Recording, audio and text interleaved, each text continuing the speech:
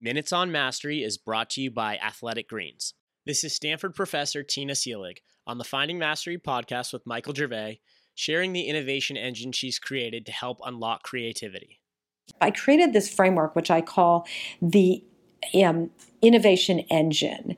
And it looks at what actually has to happen on the inside for you personally and what has to happen in the environment to unlock creativity. So the inside has three pieces: your knowledge, your skills, which is your creative problem solving skills, and your attitude. And they affect each other, right? So your knowledge is a toolbox for your imagination, and your imagination, of course, can get deployed to solve these problems, but your mindset is critical. It's the fire that gets it started. And this is all well and good, this sort of mindset, attitude, creativity, and knowledge.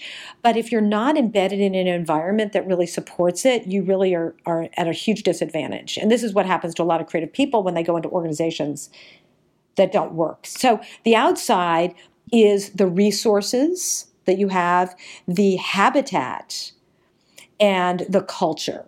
And so you realize these actually are sort of external manifestations. So right? Attitude, if you expand attitude outward, it becomes culture, right? So collective attitude is culture.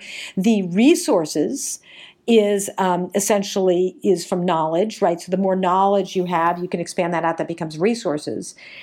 And skills expands out to habitat. Now, habitat is a whole bunch of things. It's the team you're on, the rules, the rewards, the physical space. So it's easier to look at it in person, to look at the image, but the concept is that you have all these levers and they all affect each other. For the full Finding Mastery podcast, head over to findingmastery.net or check us out on iTunes. And for a special offer from Athletic Greens, head to athleticgreens.com/findingmastery.